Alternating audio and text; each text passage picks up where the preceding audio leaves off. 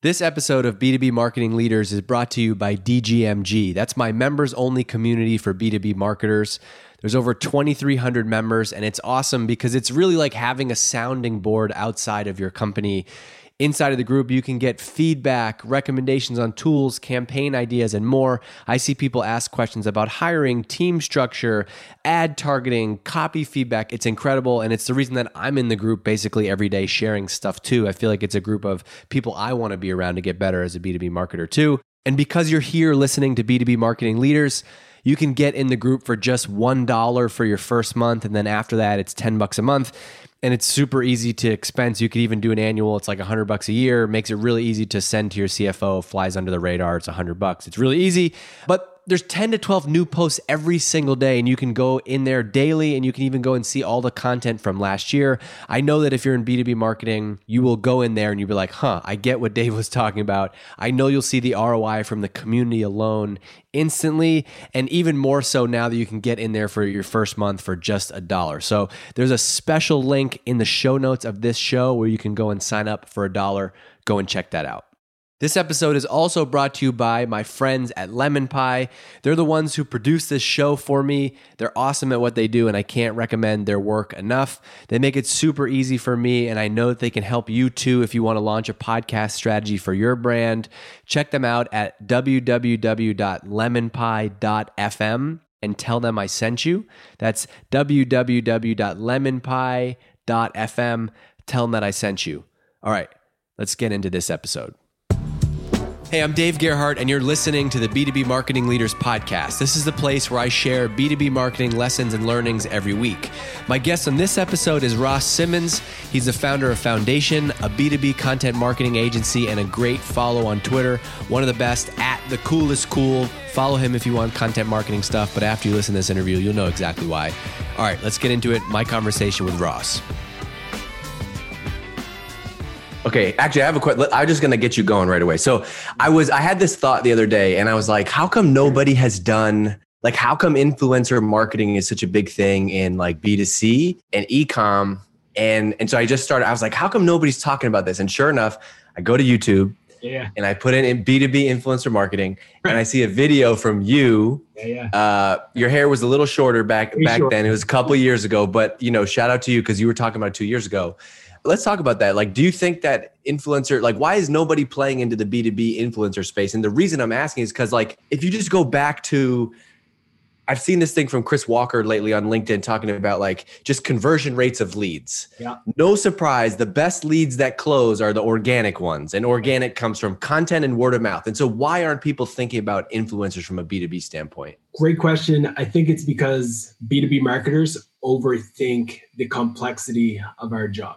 I think we over complexify this space that we work in, and as a result, we think the buying cycle for a B2B buyer is way, way, way more complex. Like with B2C, you get a Kardashian to put up a post and you can generate a bunch of sales, but B2B buyers don't work that way. Like there's a lot of friction in the thinking around B2B, and I think it's, to be honest, associated a lot with ego in our space more than anything. But the truth is, B2B influencer marketing works. And I've leveraged it significantly over the last few years to generate results for clients as well as for my own company.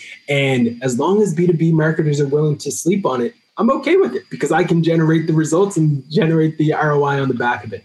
I love it. So you've actually been doing it. Give me some examples of like, because I think you're 100% right. Yeah. I think where people are like, the part that I'm struggling with is like, who would that be and how would that relationship work? So tell me about it. So I'll talk you through the hypothesis that led to it and actual clear examples of how we've done it. So hypothesis, I started a company called Hustle and Grind. It was an e-commerce brand that sold coffee. We were generating tons of engagement online, on social, etc. We had one influential Instagram account put up a post of Hustle and Grind. That post went viral. We had handful of folks sharing it, retweeting it, like top celebrities talking about it, etc. Generated a significant amount of sales. I was like, all right, this is interesting, but this is from a B2C play. How do I take the same thinking and apply it from a B2B lens? So I said, all right, there's a bunch of B2B podcasters who have significant audiences. I'm going to get one of my folks on the team to create a spreadsheet with every podcast and do an outreach campaign just like Kevin Hart would do a tour across the different cities. Let's do a tour across a bunch of podcasts and reach out to every single one. And we're going to go on these podcasts and we're going to talk about an asset that we've created called the B2B distribution checklist. Go out, do that, amplified it, generated a handful of people who downloaded it. Love it. People go and do the funnel and then they buy. We did that again. Another experiment. I went to the top post on Instagram, just typed in the hashtag marketing. I said, I'm going to run an experiment when I'm going to just spend $1,000 reaching out to these influencers who are talking about marketing on Instagram. And I'm going to see what happens if they promote a course or an asset that we've created for Foundation as well as for clients. Guess what happened? More leads, more inbound, more people downloading these things. So it's very straightforward in terms of the approach that you can take to do it. And we've leveraged this time and time again, whether it's doing webinar series where we reach out to, on behalf of clients, like let's reach out to this executive who has a bunch of followers and get them to host a webinar. And we're going to invite just a few key influencers, a few key buyers to get them a part of this. Or let's hire this writer who's well-known in the industry to contribute to your site. And then they write that guest blog post, it goes on your site. And then you now have a retainer relationship where month over month, this influencer is writing on your site and you're able to get the presence of association with those values. Another low-hanging fruit that I'm seeing right now is like actually hiring influencers, like full on. You see an influencer, they're killing it in your lane, in your niche. You reach out, you hire them, whether it's a fractional CMO or they're a part of your org.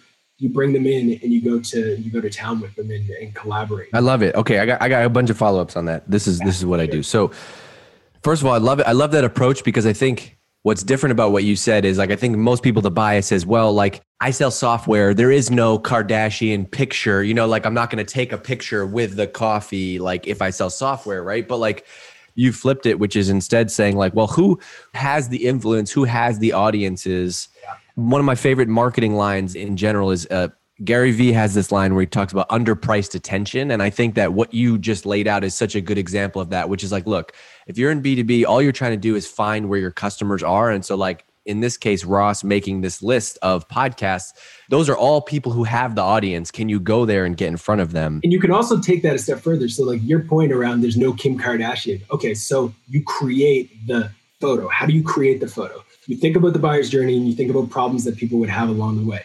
All right, I know that somebody who's trying to buy, let's say, a software for CRM is going to probably go to YouTube and type in what's the best CRM. So you hire an influential person who already creates content about SaaS products or has talked about CRM in the past, and you get them to do a demo of your tool, another tool, and another. And then at the end, they talk about which one's the best. Of course, they're probably going to say yours because you built up a relationship, you've helped them along the way, et cetera. And they're going to ideally give an authentic review. But if the review is in your favor, then that's the asset. Yeah. Did you have to incentivize any of the people from a webinar perspective? Did you have to offer them anything? Yeah. So there's offers and incentives around social promotion. So like when it comes to getting them to promote the content, you say in the contract, all right, you're going to create this piece, you're going to create this asset, and then you're also going to promote it out on your social media accounts a few times. We don't control the voice and the message because the influencer knows their audience. So we just say, we just want you to put up 2 to 3 posts over the course of the next month. If it's a longer term engagement, then it's like, all right, we need you to also put up a video. We need you to also help us create an ad that's going to include your face and your image, et cetera. But yeah, you want to incentivize that as well. But there's no like variable rates associated with it. Like I'm not going to say, hey, influencer, if you get X number of demos, we then pay you more. Although now that I talk out loud, like there could be an affiliate play there as well. That could be very interesting. Yeah. And honestly, I think you'd also be surprised, like how many people will just do it. I think there's also a way to position this in just like value exchange. Like, look, you're an influential CMO or whatever in this space. We want to have you on our webinar. I think like you going right to talking about people was interesting because it's not the like we have to pay you. It's like, how can you host the party and use influencers to tell your story? Now, another thing that I was going to ask you from that is about just straight up measurement, right? Like, are you looking at this from well, we did an engagement with Ross. We got 3 leads from him. Yeah. That was shitty ROI. We're not going to do that again. Like, how have you thought about measurement? Yeah, so it's definitely based off of the type of campaign that you're running. So every type of influencer campaign is going to have different goals. Some influencer campaigns are going to be directly related to generating leads. Some influencer campaigns are going to be directly related to opportunities that ultimately get closed. So, for example, we've run campaigns where we go after big names in a specific niche, and we are very specific in only inviting like CEOs to come to a little private event that happens online, and people are going to hear this influencer speak. The people who attend are opportunities for that client. They get there, they're listening to the influencer sharing their knowledge, etc. The client for us would be like, great, now we have touch points with these individuals. Our sales team can now do their job and say, so glad you enjoyed that private event with, let's say, Michael Jordan. It's not Michael, but that would be dope. Hope you got value out of it. Let's chat next week so we can talk how our solution could help you. So I love it. I also think like the goal doesn't have to be, you have to know what the reason of doing that campaign. Because honestly, if you're like, I need a quick way to boost sales in the next week, it would not be to do that, because the people who go to that are not just going to buy your thing. But like, I heard of a great example. I forget what company it was, but a year or two ago, this is when I was working at Drift. I was backstage talking to some CMO, and she had told me about this massive, so you use Michael Jordan. They're like a multi-billion-dollar company. They got Obama, and they must have spent, high six figures on Obama, and invited and said, let's make a target list of our top 100 accounts. Right. And they invited them to a private something with like a dinner or speech with him. Right. And she said that the conversion rate of that was like 98 out of the 100 people that they invited showed up. And I think I've taken that as not, I should go get Obama, of course, because nobody has, $500,000, but like, it's all about the offer. Do it on your scale. Do it on your scale. That's exactly it. It's the same strategy. It's like, okay, who is the Obama in this category? Like, we could talk about waste management. In the world of waste management, there's probably an influencer, somebody that everybody wants to hear about, that's going to come in and provide a ton of value to that niche. So like, you can get that specific. And the goal, but like your point about follow-up is important, right? Because the goal is not, hey, Ross, saw you at our event. Do you want to buy our thing? It's like, I think ultimately that content is about, look, when people talk about brand, I think brand is not your logo. It's not your design. I think brand is your reputation. And I think that content is the best way to build your reputation. And so you're using these channels to build your reputation. The only goal of that is now people on that team have something to reach out to and start a conversation with. Like, marketing is not always about the bottom of the funnel generating revenue, which, it's important, but like, can you get more at bats for the sales team? Can you open up more doors for conversations? That's what this influencer type of stuff does. Yeah. And I think it's one of the things I've been talking about often is like, marketers for too long have thought about marketing like art rather than thinking about it like investing. And it's really like investing. You have a set amount of budget. You have to allocate that budget into things that are going to ultimately pay dividends and have a certain type of ROI. Some things are going to be super risky. Some things are not going to be super risky. But when you start doing things like influential marketing and influencer marketing, there's going to be some elements that are going to be low risk, like getting Obama, very low risk. Guaranteed that it's going to... but the cost is going to be significant, right? Like the cost is going to be super high, but that's a big investment that you're going to make. And you probably have guaranteed risks, like guaranteed ROI. You want to also think about it from like, okay, do we do an influencer campaign on Instagram? For some brands, that's going to be super risky in B2B. But for brands who have done it first, who have invested in it, who have learned it, who have made mistakes and can essentially do it with their eyes closed, it becomes a less risky experiment for them to run. And I think it's all about making those investments to essentially build up that brand like you're talking. Well, like if you use that lens, honestly, most B2B brands have been doing events, right? Whether that's, going back to like Dreamforce or HubSpot inbound or, Marketo does, everybody's has done events. Yeah. You can almost think about it from that lens, which is like, that's influencer marketing, which is you're paying a big name speaker $50,000 to be the keynote at your event.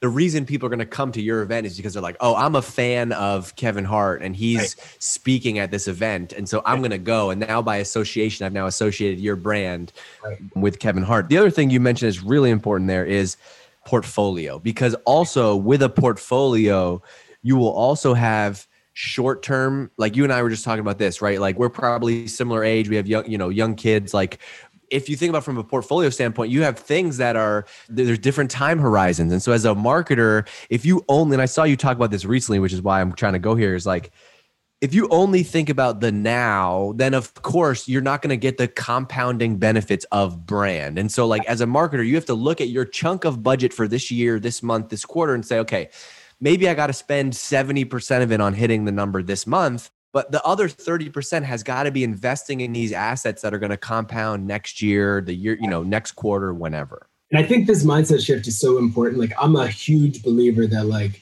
there's enough for everyone to eat. And the marketing industry is struggling with the ability for CMOs to retain their tenureship and their longevity in the C-suite for a long time, because I think a lot of CMOs are thinking short term. And if we can shift that mindset where we start to say, all right, even if I'm only here for 4 years, I can do things that are going to last 15. It's going to make our entire industry way more respected and easier to get into the boardroom.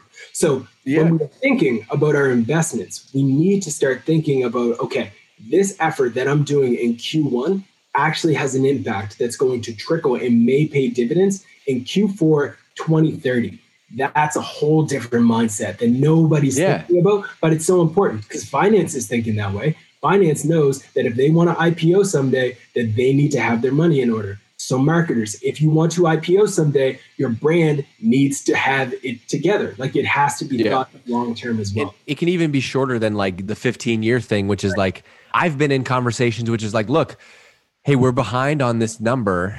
Right. We can do so many short-term things to catch up. But the reality of it is the way that we would have hit the number is if 6 months ago we invested in SEO, right, then that's how we would have gotten the incremental, exactly 1,500 visitors we need right now. And it's a defense mechanism. So like the other reality is it's defense. So when you look at your stock portfolio, it's going to have a little bit of crypto. It's going to have a little bit of bonds. You're going to have a little bit of high growth stocks. You might even have an ETF in there. ETF is probably going to grow at 2% every single year. It's not going to do anything ridiculous for you, but it's going to be there.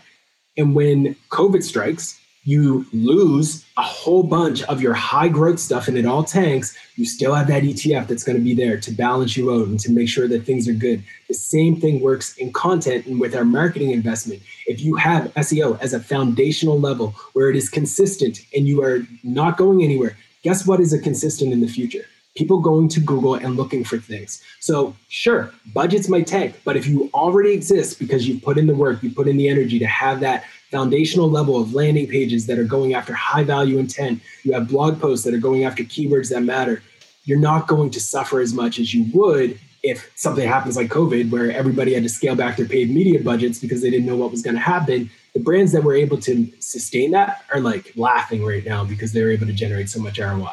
100%. Okay, I want to keep going down this content thread with you because I think that'd be the most specific thing that people get value from. So you have this content agency, you work with B2B companies. What are some of the things that drive you nuts, or like what are the mistakes that you see that you could give as advice for kind of broad, B2B content marketing strategy for 2021 and beyond? Yeah, so I think the biggest one that I've been preaching about quite a bit, and I'm hopeful that it's starting to sink in with folks, it's the idea that you press publish on a piece of content, you call it a day.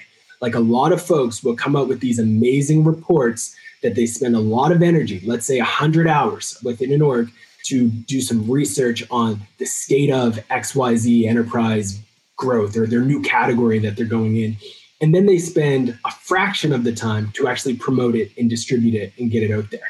I think there's a big gap still today in the marketing industry where we overvalue creation of content and undervalue the promotion of content. I always say you create once and you distribute forever. Like you don't want to make the mistake of thinking, okay, we wrote this great piece of content. It's out there. We only send out 2 tweets. We shared it on LinkedIn once and that's it. That's the end of the job. It doesn't work that way. You want to repurpose that content for the rest of eternity. And this is a consistent struggle for a lot of folks. Like you write a great piece of content in 2019. It's amazing. It's fire. It resonates with people. And then you fast forward to 2021 and you never share it for the entire year. Guess what? There's a whole bunch of new people who just started their career and they would love to see that piece that you wrote 2 years ago, 3 years ago, 4 years ago. But because we think in these like always create, always do something new, we lose sight of it. I always say, folks, like You create a piece, you share that on LinkedIn, you share it on Facebook, you go into a subreddit, you share it with a community that's interesting. You go into a Slack community, you share it there, you go into a Facebook group, you find a way to make sure that the content that you're sharing adds value, you monitor comments, you see when people are talking about different subjects, and you inject that content there. The whole idea that we had early 2000s around community managers and them running social media needs to be applied to B2B around distribution. We need folks who can own distribution within our orgs, or we work with teams and freelancers, et cetera, who can act as our distribution engine as well. We over-index significantly on paid. I think we're going to quickly see a shift where people start to focus on organic distribution just the same. Ooh, I love that take. I made a note because that's one thing we'll cut out as a clip, but I love that take, the rethinking the role of the social media manager, because I think you're 100% right on the distribution. My follow-up question was going to be, who does that? Because I've seen, like, at a lot of companies, you got the writer and you want the writer to write. The writer is not going to be the one who's thinking about, whereas you or me might be thinking about, like, I'm thinking about how I'm going to promote this, where this is going to go, but it's not natural for the writer to think that. So would you hire somebody to do that? Like who owns that role and how do you make that happen? Because I get what you're saying, but I think a lot of people, it falls down in the actual, like, now it's April, we kind of forgot. We got this great talk from Ross and I heard you, but like, how do you make it real day to day, week to week? Yeah, so it starts with the leadership person in the team and in the org that's going to really actually value the idea that distribution matters. At that point, once you have that person bought in, that person then is going to bring in a person who can act as like the content distributor. That person needs to be in very close collaboration with both the writer and the social media manager if that person already exists in the org. That person then is going to be in the loop with your content calendar. They know what assets are coming. They're also identifying ways in which that asset can be distributed. So when your writers are saying, we're going to create this blog post, the content distributor is saying, this piece is going to go into these various channels, and I'm going to create a document that's going to show how that can be promoted. I'm also going to be the person who runs how our team internally is going to assist with the amplification. So when that post goes live, I'm not just going to let it go out. I'm going to be the person who's going to share it in Slack and say, hey, so-and-so, press like on this, press share, etc. But I'm also going to be the person who writes a piece for our CEO to share on LinkedIn. I'm also going to be the person who's going to write the Twitter thread that is going to go out from our CMO's Twitter account about this piece. Trust me, there is enough work for this person to do if you have a leadership team that understands the value of distribution. Yeah, man. I love the role. I've hired for it before. I've hired an intern to do it and like wrote up the full job description. I also think it's like a nice little like feeder track into marketing, into content. It can't be every post though, right? Like if you're publishing 5-6 times a week, I've always kind of felt this, like you got to like know what's your like 1 or 2 hits that you're going to focus on promoting. Do you agree with that philosophy?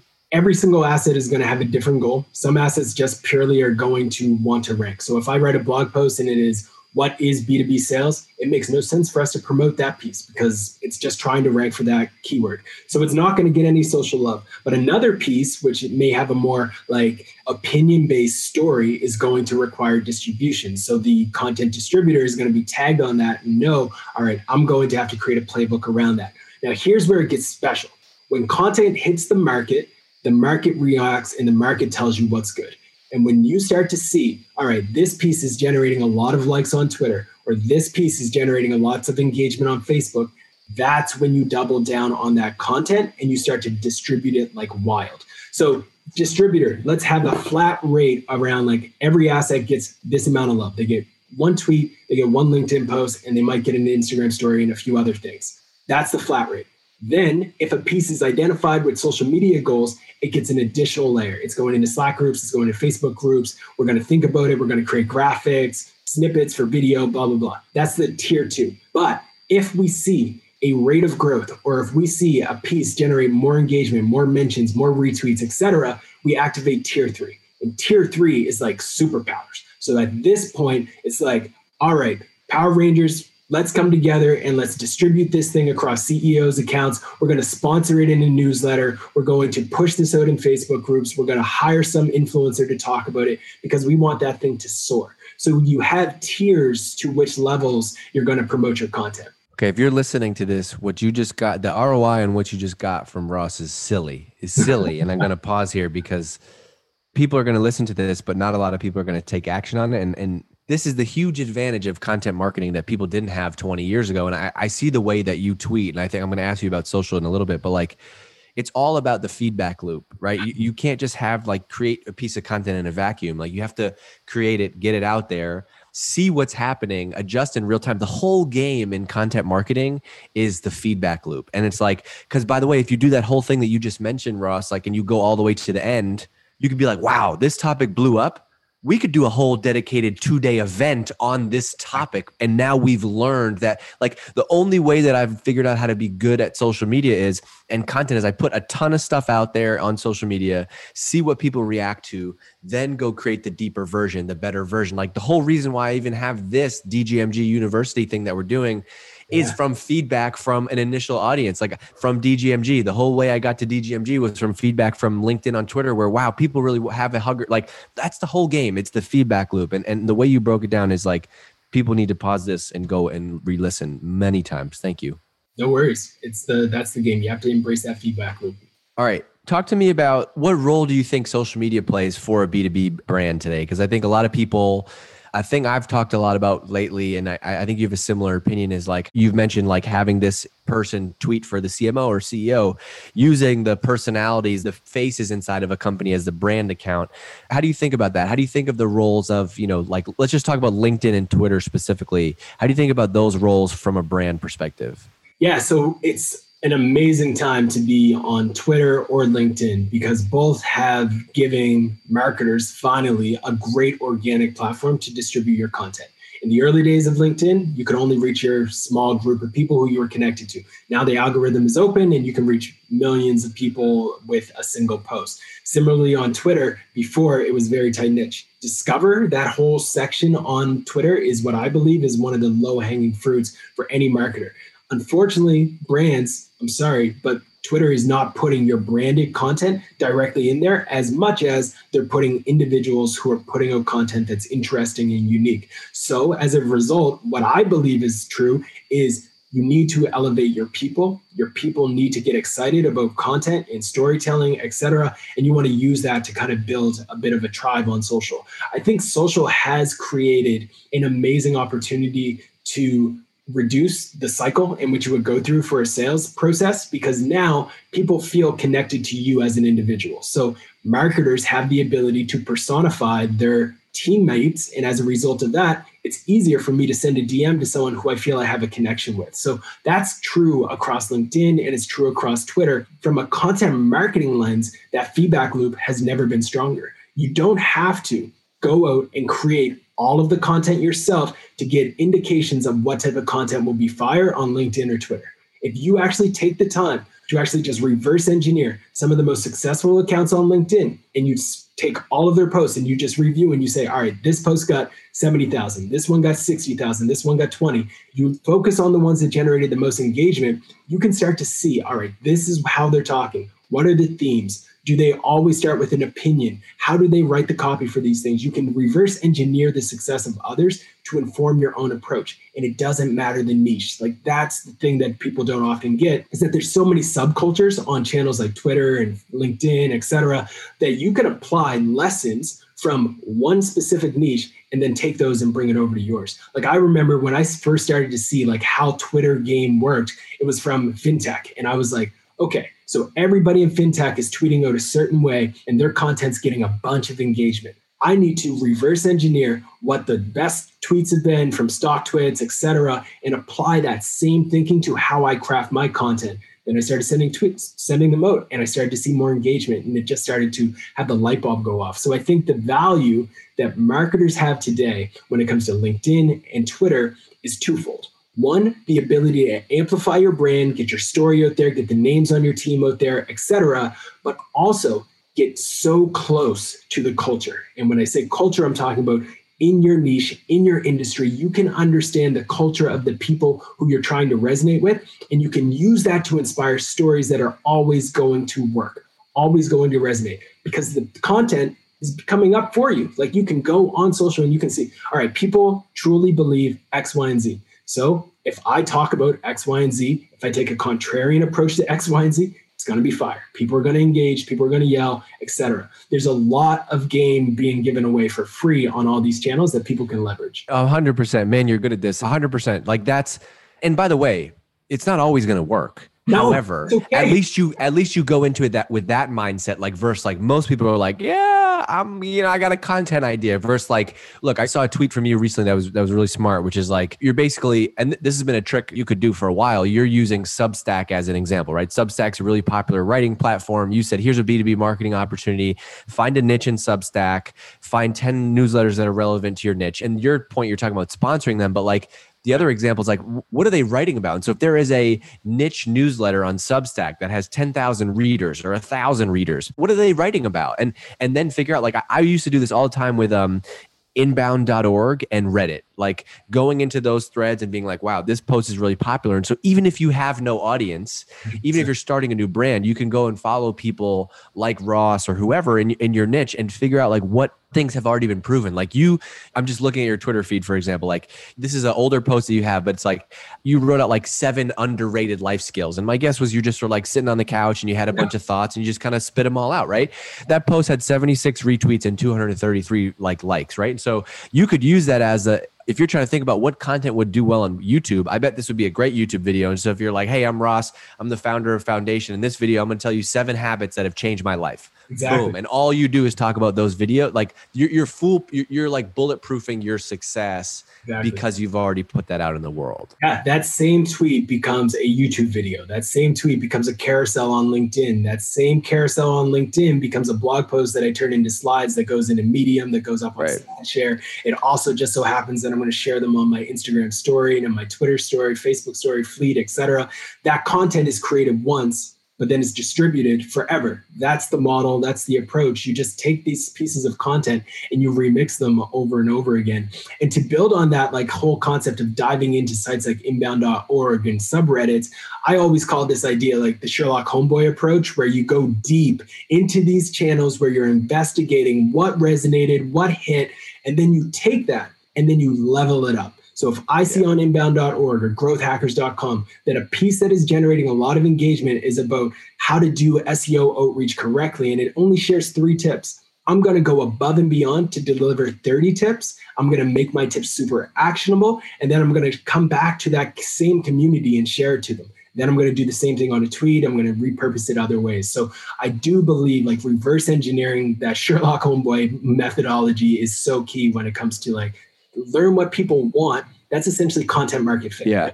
I mean, that's the biggest thing. Like I think this is why a lot of B2B companies stink at content and socials, because what they do is they think of just things as it relates to my business. And so I am a CRM company, and so I'm going to put out CRM related content. No. The opportunity is who would buy your product and what things are they interested in as it relates to themselves. And so like you have to pick 1 or 2 topics. Like for me, my Twitter and my LinkedIn took off when I kind of shut it down and only talked about marketing. And do I have a lot more to offer as a person to my wife and family? And of course, but what you see from me online is 99% marketing, solely because I've decided that is the niche that I want to build a community and audience in, because it's valuable to me. It's valuable to your business. And so you have to think of the same. You can't just be putting out stuff related to CRM because that's what your company is. Exactly. And I think marketers, like a lot of the brand accounts, are struggling because they're just sending out links to their articles and they're not doing any native content for the platform. I used to get into the trap in the early days of Twitter of just like, I'm going to be a buffer. And I was just buffering up every link I came across. Anybody who's writing a blog post, I'm going to queue it up. I'm going to curate it. I'm going to promote it. And I was able to get some slow growth. But people don't just want to connect with you as a curator. They want to connect with you as a creator. And if you can curate a bit, but also create a lot more, you're going to build strong relationships with folks. And that's your last 10 tweets, this is perfect. Your last 10 tweets, this is not on purpose. Well, you know this, but like your last 10 tweets, only 2 of them have links in them. Right. And so like what you're doing is you're putting out value and information. So when you do put out a link, which all of your links, you're sending traffic back to Foundation, but like you've now put out 9 tweets that make you trust you as an individual. And you're like, yeah, this dude knows what he's talking about. He's smart. Okay. Link number 10 is now a link to your blog, but I'm not like, ugh, I don't want this dude's blog. I'm like, no, he knows what he's talking about. I want to read his longer take on it. Exactly. 100%. That's the play. You want to build the relationship, build the community. As you talked about, a lot of my tweets will be like, hey folks, let's play a game. Let's pretend it's 1960. David Ogilvy just wrote his first book. How do we promote that in the modern era? And the community starts to have some fun and we start to engage as like humans and marketers.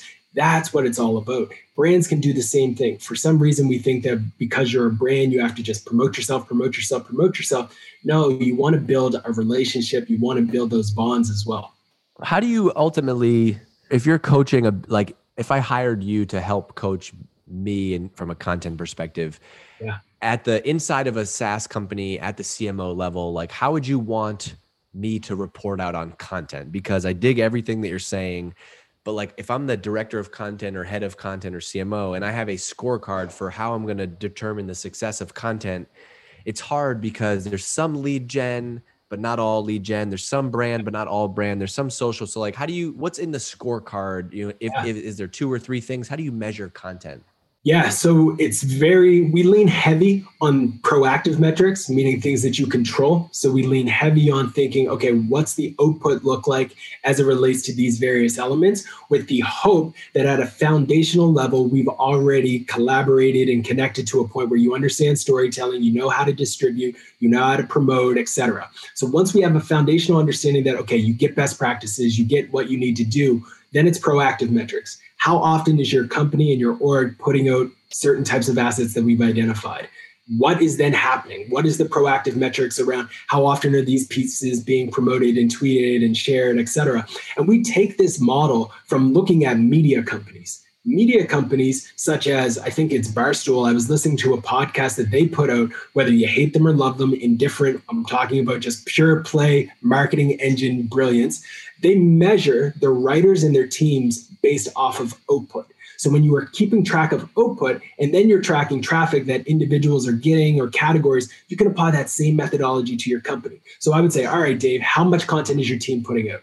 When that pieces of content are being pushed out and published, how often are those pieces being promoted? Okay, how often are you creating evergreen tweets and LinkedIn posts that don't have a link? And we actually would count and have a dashboard tracking those items. And then parallel to that, we would keep track of actual direct metrics associated with these assets. So out of the assets that we included in our portfolio that had the sole goal of opinion and thought leadership, et cetera, we want to track social shares. So in this cohort of content, how much social engagement are we getting? All right, we have another piece of our portfolio that is SEO content. How much traffic is that generating? Then we have a calculator that we are creating every quarter. All right, is that generating opportunities? Is it turning into sales qualified leads? And then you do that across your portfolio while still keeping an eye on proactive metrics, which you control, because there's a lot of variabilities and kind of coin flips associated with the act of publishing.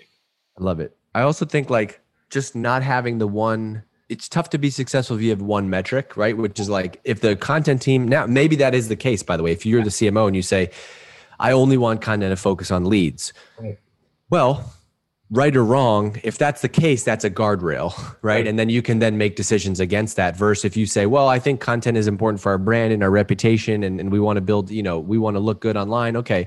Yeah. Well, that maybe is a sub goal that's different than leads. Yeah, I do think like, as much as I love the North Star idea, like you just need one metric and that's all you focus on, et cetera, I think it can be short-sighted. Like if you reverse engineer some of the most successful SaaS companies of all time, let's look at Salesforce, let's look at HubSpot, they don't just care about one metric. They care about a holistic look, their marketing engine. So it's so difficult in the early stages of a company, like when you're let's say 50 mil ARR, like it's difficult to start thinking long-term, but you don't want to get so caught up in just like leads that you forget the bigger vision. Because like, yeah, I mean, think about yourself, right? This goes back to empathy and just think about like, how do you, thinking about the culture, like you talked about, like, how do you buy? Which brands do you like? And so like which brands and people do you follow online? And you don't only follow them because they're only promoting their stuff. And so you have to reverse engineer that. Wow, yeah. Oh, hey, you love Barstool. Okay, so why do you follow them on Instagram, even though you don't, they're not posting articles there? Well, I like their kind. Okay, so how can you be that for people, right? The reason that most B2B brands never build a successful, let's say, Twitter following or Instagram following is because they think about those channels just as like amplification for existing content versus like, no. If you gave me budget and let me do it, I could blow up an Instagram page for you. If you told me you sell to salespeople, because I would make a sales page that's more like corporate bro, and it's funny and there's jokes about sales life and sales culture. And by the way, it's hosted by that brand, not like check out our new blog post. 100%. That's the play. Like, I think a lot of the challenges within B2B is that there's a lot of boring marketers, and a lot of boring marketers have been in control of the marketing engine within these orgs, and less low-risk marketers are coming into these roles, and low-risk marketers going into organizations where there's a bit of a culture already established, and they're like, all right, if we want to be this brand, Acme, I'm not going to call out anybody who's boring, but let's say it's Acme Brands. We want to be just like Acme. Okay, what's Acme doing on social? They're doing boring things. They're just tweeting out their articles. They're not trying to do anything ridiculous because they're already the leader. There is a difference between a leader in a space and an incumbent. An incumbent needs to do things to allow themselves to elevate beyond and surpass the leader. When Salesforce was first launched, I love Benioff's approach. In his story, the brand itself is amazing. In the early days of Salesforce, they didn't just say, all right, Siebel, all right, Oracle, you folks are doing great. We're going to do exactly what you do. No, they started to protest outside of their conferences and started to say, software is the future. Software is dead, blah, blah, blah, all of this stuff. Hardware is dead. Your space is broken, et cetera. And they were able to generate a lot of press. That's what you do as an incumbent. When you are a leader, you have to take a little bit less risk. You have to just maintain relationships. You have to own your moat. You have to own your space that you are in. And then you allow some others to kind of get in, but then you'll acquire them, et cetera. We make the mistake of copying leaders rather than looking at what's happening in B2C and taking inspiration from it and then applying that same methodology in our place. I love Supreme as a brand. So B2B marketers can learn a lot of lessons from how every single time Supreme puts out a launch, it's not just a blog post that announces a new feature. They go to town. They are engaging influencers. They're putting up stories. They're doing a countdown. They are making it seem bigger than it actually is. Why don't we do that? Like, why are B2B marketers thinking in the same way? Like, that's the playbook. That's the approach you can take. 100%. There's many reasons. I think most of them is like people are boring. I also think people don't know how to look at Supreme and find a way to translate that, because it's like, well, we don't sell hoodies. Well, no, that's not the point. Like, you're trying to sell a product to a market. Yeah. Period. How do you get inside the heads of the people that you're trying to sell to? I want to give you some time. If there's anything that you get fired up about or on your mind that we should leave people with before we wrap up. Yeah, like, I think one of the big low-hanging fruits that I've been very interested in recently, but I haven't geeked out about it as much as I would like to, and I'd be curious, Dave, to get your take on this. But like, I was talking about it on social, where I think the future is going to be like the same way that NFL teams, NBA teams do a draft, and they bring in these people who are in college and they're killing it. I think there's a bit of a mini draft happening in the world of marketing, where people are seeing the influencers and the people who are personal brands creating great content, and they're going out and they're hiring people who have built a reputation in a space. And there's never been a better time to do it. Whether you look at like Fast, whether you look at Privy, and like the association with folks who have built up their brand and you bring them in, it's an amazing play. I think there's going to be a huge shift in the B2B world in the next few years, where people start getting draft picks, where it's like, all right, you built up a great newsletter, let's say, I'm going to hire you. You're now going to 100%. Because what people, but like what people want is they're like, they're not sure how to measure it or invest in it. And so what happens is a lot of content gets like just pushed down. And so it's like, oh, you want to build we want to build a great social media following. Okay, so who'd you hire to do that? Well, one of our board members' nieces for the summer, she's going to run our Twitter account. Like, okay, then guess what you're going to get from that? I'm sure she knows how to use Twitter, but you're going to get her 107 followers versus like, if you really want to do it, hire somebody who's built that audience online, not so you can tap into their audience, but so they can apply those same approaches. And so like this used to be the case. I remember Mike Volpe, who's the CMO at HubSpot and my like mentor, they back in the day, they would hire like journalists to build out their blog. It's the same thing. It's like, who's amazing at Instagram or LinkedIn or Twitter? It's probably worth hiring them, even not even in a full-time capacity, to have them run those channels for you, or else you're just going to get the mediocre results that you'd get from your niece. That's influencer marketing and B2B on steroids. And I don't think it's happening enough yet, but the brands that get it and start to do it well are going to crush. Like, imagine drafting your dream team and getting X, Y, and Z, every single person, the person who's killing it on Twitter, the person who's killing it on LinkedIn, the person who's killing it on Instagram. You bring all of those people. You've got like the Golden State Warriors of a few years ago. Like it would totally. And I think that's and it's happy. It's also possible. Like I think a year ago, if we were having this conversation, it's like it's harder. But like now, because of COVID, because of the rise of remote, like there's so many people that are freelancing or doing other jobs. You could. So if somebody, let's say you follow, you got a great company and you think their social media presence is awesome. Find out who runs that. Right. Send them a DM on the side and say, hey, could we pay you $3,000 a month and to get a couple 20 hours and could you help us build our social media presence? Like that's the type of thinking that's going to make the difference. It's association. Like just being associated with some of these folks elevates a brand. So if you're an early stage startup, let's say you closed a big round, great, congratulations. But how do you get credibility with your audience? You get credibility through the association with somebody who's already seen as a leader in the eyes of your audience. So if I'm going to launch a new brand in a certain niche, I'm going to look for who is an influencer in this space, and they're going to be on my payroll because I want to hire them and engage them to not only help my organizational culture and grow, but also to provide perspective to the senior leadership team around how they can build their personal brands, but also just through association, all boats are going to rise together. I think there's a big, big play there. Something I'm even thinking about. Like it's definitely something, that foundation where it's like, all right, we've got some folks here with decent socials. Do we need to double down on this entire angle a little bit more?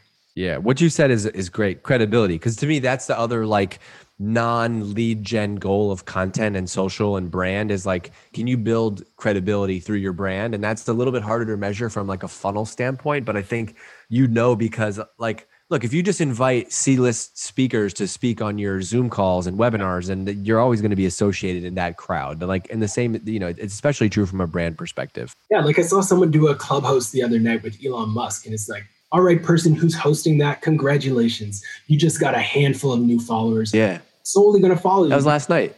Yeah, it was last night. It's like, of course, you're going to get a bunch of engagement on your account because you're hosting this. It's like, those types of associations just are game changing. Or the example from before, the company that brought in Obama, they're now remembered as the company that brought in Obama, not the legacy provider of database IT, whatever. Exactly. So from your end, Dave, I'm curious, like, how do you think you bring that conversation up to the C-suite? Like, how do you position that to the C-suite and get their mind thinking about the long term on, okay, how do we actually do this and activate it? If you're a CMO, you think, all right, we need to start hiring some folks with a presence. How do you position that internally? For me, it starts with a story. And like, I think if I would go in and say, I would zoom all the way out and think about like, who are we as a brand and where do we want to go? And so like, hey, I'll just use a CRM example as you talked about, right? Like we're the next, like we want to put Salesforce out of business. That's our ambitious startup company goal. Okay, great. It has to start with some type of story, some why. If you're just like, random company, it's not going to work. So, okay, so that's our strategy as a brand. And so therefore we got to do a bunch of different things. And so if we want to be seen as the new Salesforce, then we got to be seen as pioneers and leaders in this space. And so what I want to do is I want to go and I've identified 3 people in this space who could be potential influencers for us. Boom. This person, she was VP of whatever at Salesforce back in the day. Now she's CMO at this company. She's 15 years at Salesforce. Everybody knows her in the Salesforce mafia. Like I want to tap into her and hire her as a whatever. Like you have to start to piece the story together. So like, I'm not talking about here's how much lift I think we'll get. It's like, no. And so she's going to be our evangelist and she's going to run, here's what it's going to look like. Twice a month, she's going to host Zoom calls with people from her network. She's also going to host a weekly Clubhouse chat. We're also going to have a newsletter for her and she's going to have her own Twitter account. And the goal over the course of the year is to do 2 interviews a month. And so that's 24 interviews a year. And so by the end of 2021, we'll be able to say, I'm not talking about followers. I'm not talking about traffic. traffic. I'm talking about by the end of 2021, we will be able to sit here in this meeting and tell you that we have had 25 of the most influential people in this space on our podcast. Right. Would any of you think that's valuable? Right. Everybody's hand is going to go up. And by the way, from doing that, we also will get all of the content. We're going to record it all. And so every Zoom call, every hour Zoom call can also be clips for social media. And by the way, because we had those 25 people on, I'm going to ask each one of those 25 people at the end of the interview, just like I'm going to ask you later, Ross, is like, who else should I get? Okay, so now I've gotten a warm intro to this other badass person from her. And so there's so many benefits beyond lead gen, but like, can I, and I would create some type of proposal that's telling that story and spell out, here's what it's going to cost, solely kind of come up with a plan based on output, as opposed to like, we're going to grow our Twitter followers, but I'm going to say, I'm going to hire this person. Here's how much content we're going to get. Here's what we're going to do with the content. I love that. And once you have the content, here's the other special part about this. This was a 1-year engagement, experiment, or test. You now have 24 pieces of content that for the rest of eternity, you can take snippets from, remix, distribute, and promote. Like, that's the play. It's an investment, right? You invest once and then you have that content. Totally. Look, you had this line about Barstool, so I'll say it about Gary Vee. Some people love Gary Vee. Some people hate him. I love him. I think he's a master at a marketing perspective. I don't care, I don't hustle. I have 2 kids. I mean, I do hustle, but like, it's different. but look, I think what you should do is go study Gary Vee's Instagram page, because you could go to his Instagram page today and there's probably some video of him at a keynote from 6 years ago that's still relevant today. And so to your point, Ross, about creating less and using content more, you could actually say, you know what, I want to shut down our whole content operation and go all in on just these 25 pieces of content, because I think we're going to get enough content for months. I actually think this is the sneaky, like as a CMO, this is how I also position events. Yeah. Like if you're going to do $1 million event, user conference, those things get expensive really quickly. The ROI, if you're talking about the ROI as like a just straight up pipeline perspective, how much sales are we going to generate at this event? You're thinking about it wrong. I think of an event as like over 50% of the ROI on the event is in content creation, because you got a budget. We're going to have all these big name speakers. We're going to have all this content. By the way, while everyone's speaking at our event, we're also going to have them backstage to do a separate interview. And so like, I try to make the justification in a content ask, and we're also going to generate revenue. But like the huge Trojan horse for me in podcasting and doing this and creating content is the ability to get just so much content that you can leverage for later. 100%. I think that's it. I think the event piece I haven't thought or heard a lot about recently, but I love that take. If you can optimize your events when the world's back open, to have like podcasts on site with your guests, the people who are speaking, you get them to like create content in addition to what they're talking about on stage. That value of that long term could be ridiculous. And it also goes the other way, by the way. So like, let's just use this as an example. Let's say I was going to do a DGMG event next year. Yeah. One easy way to do that would be, I've done interviews with you. I got all these other people. Which interviews did this audience like the best? Oh, they love the interview with Ross. And so guess what? One of the first people I'm going to hit up to speak at the event is going to be you. And I already feel good about that because it's already been proven. We've already tested that people are interested in this. And I think there's just so, if you start taking that longer term approach and thinking about how can I leverage all of these things, as opposed to like, well, this blog post needs to get 1,200 unique visitors. It's just not going to work. Not going to work. I think that goes back to our whole conversation about reverse engineering, Sherlock Holmes approach. Like, I always ask folks before I go on a podcast or before I contribute a post, like, what's the best podcast episode that you've ever recorded? Let me listen to it, because I'm going to find a way to try to be better than it. And I think the same thing has to be applied with like events. All right, here's all of our events. Which was the best? Okay, we're going to re-engage that person in the future for guest blog posts. Maybe we're going to sponsor that person's newsletter because clearly it resonated, it worked, etc. Double down on the things that are working for your brand. Love it. All right, let's wrap up. Plug yourself, plug your stuff, and then we'll get out of here. Awesome. So folks, I would say definitely find me on Twitter at @thecoolestcool. That's my Twitter handle. Started it in university and it's stuck. So I'm using it across all the platforms. You can find me there. It is a throwback to a Lupe Fiasco song if you're curious. Also happy to connect on LinkedIn. Do a quick search, Ross Simmonds. I would love to connect. If you are someone who's into B2B marketing, who loves content, our team at Foundation is hiring, and we would love to hear from you if you are interested in starting a new chapter in the world of content creation and marketing. If you've gotten excited by any of these conversations and you have a newsletter that you want someone to sponsor, also hit me up. this is me just trying to essentially find ways to give you money, but work with you as well. So hit me up. I would love to connect with anybody who found value out of this. And shout out to Lupe Fiasco, by the way, a staple of great hip hop from, I would say, probably 2007 to 2010. So that's great.